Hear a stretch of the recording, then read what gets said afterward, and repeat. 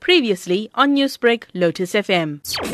Sanef is shocked to hear of the physical and the verbal abuse suffered by the journalist, particularly the journalist who was physically manhandled and abused while covering protests. We told that she was shoved into the police station. We were told that Sunday Tribune are taking issues and complaints to the Independent Police Investigative Directorate. Sanef will follow suit and are doing the same thing. We want to state categorically that she was not the only journalist that was attacked on the day. We're well aware of other journalists who were prevented from covering the protest. Sanef maintains that a free media is the lifeblood of any democracy. And if journalists are prevented from doing their job, then that is a very serious, that has very serious consequences. We have had talks at length in the previous years with previous police commissioners and with government ministers on the role of journalists at police crime scenes.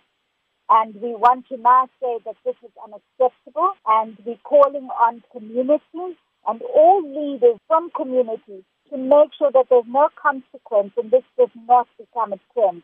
And what are some of Sanef's concerns regarding journalists when covering stories on the ground in situations such as this protest?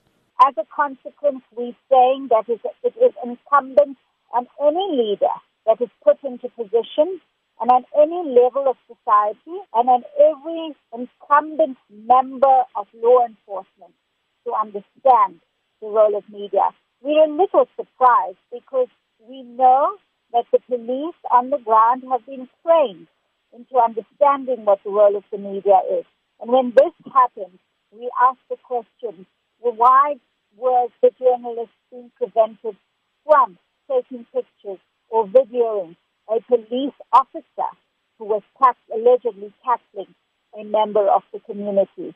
Now, those protests themselves and the police reaction to that protest has received widespread condemnation. So clearly the journalists were caught in the middle of all of this. We need to send out a very clear message, and that is that journalists must be allowed to do their job. Newsbreak, Lotus FM, powered by SABC News.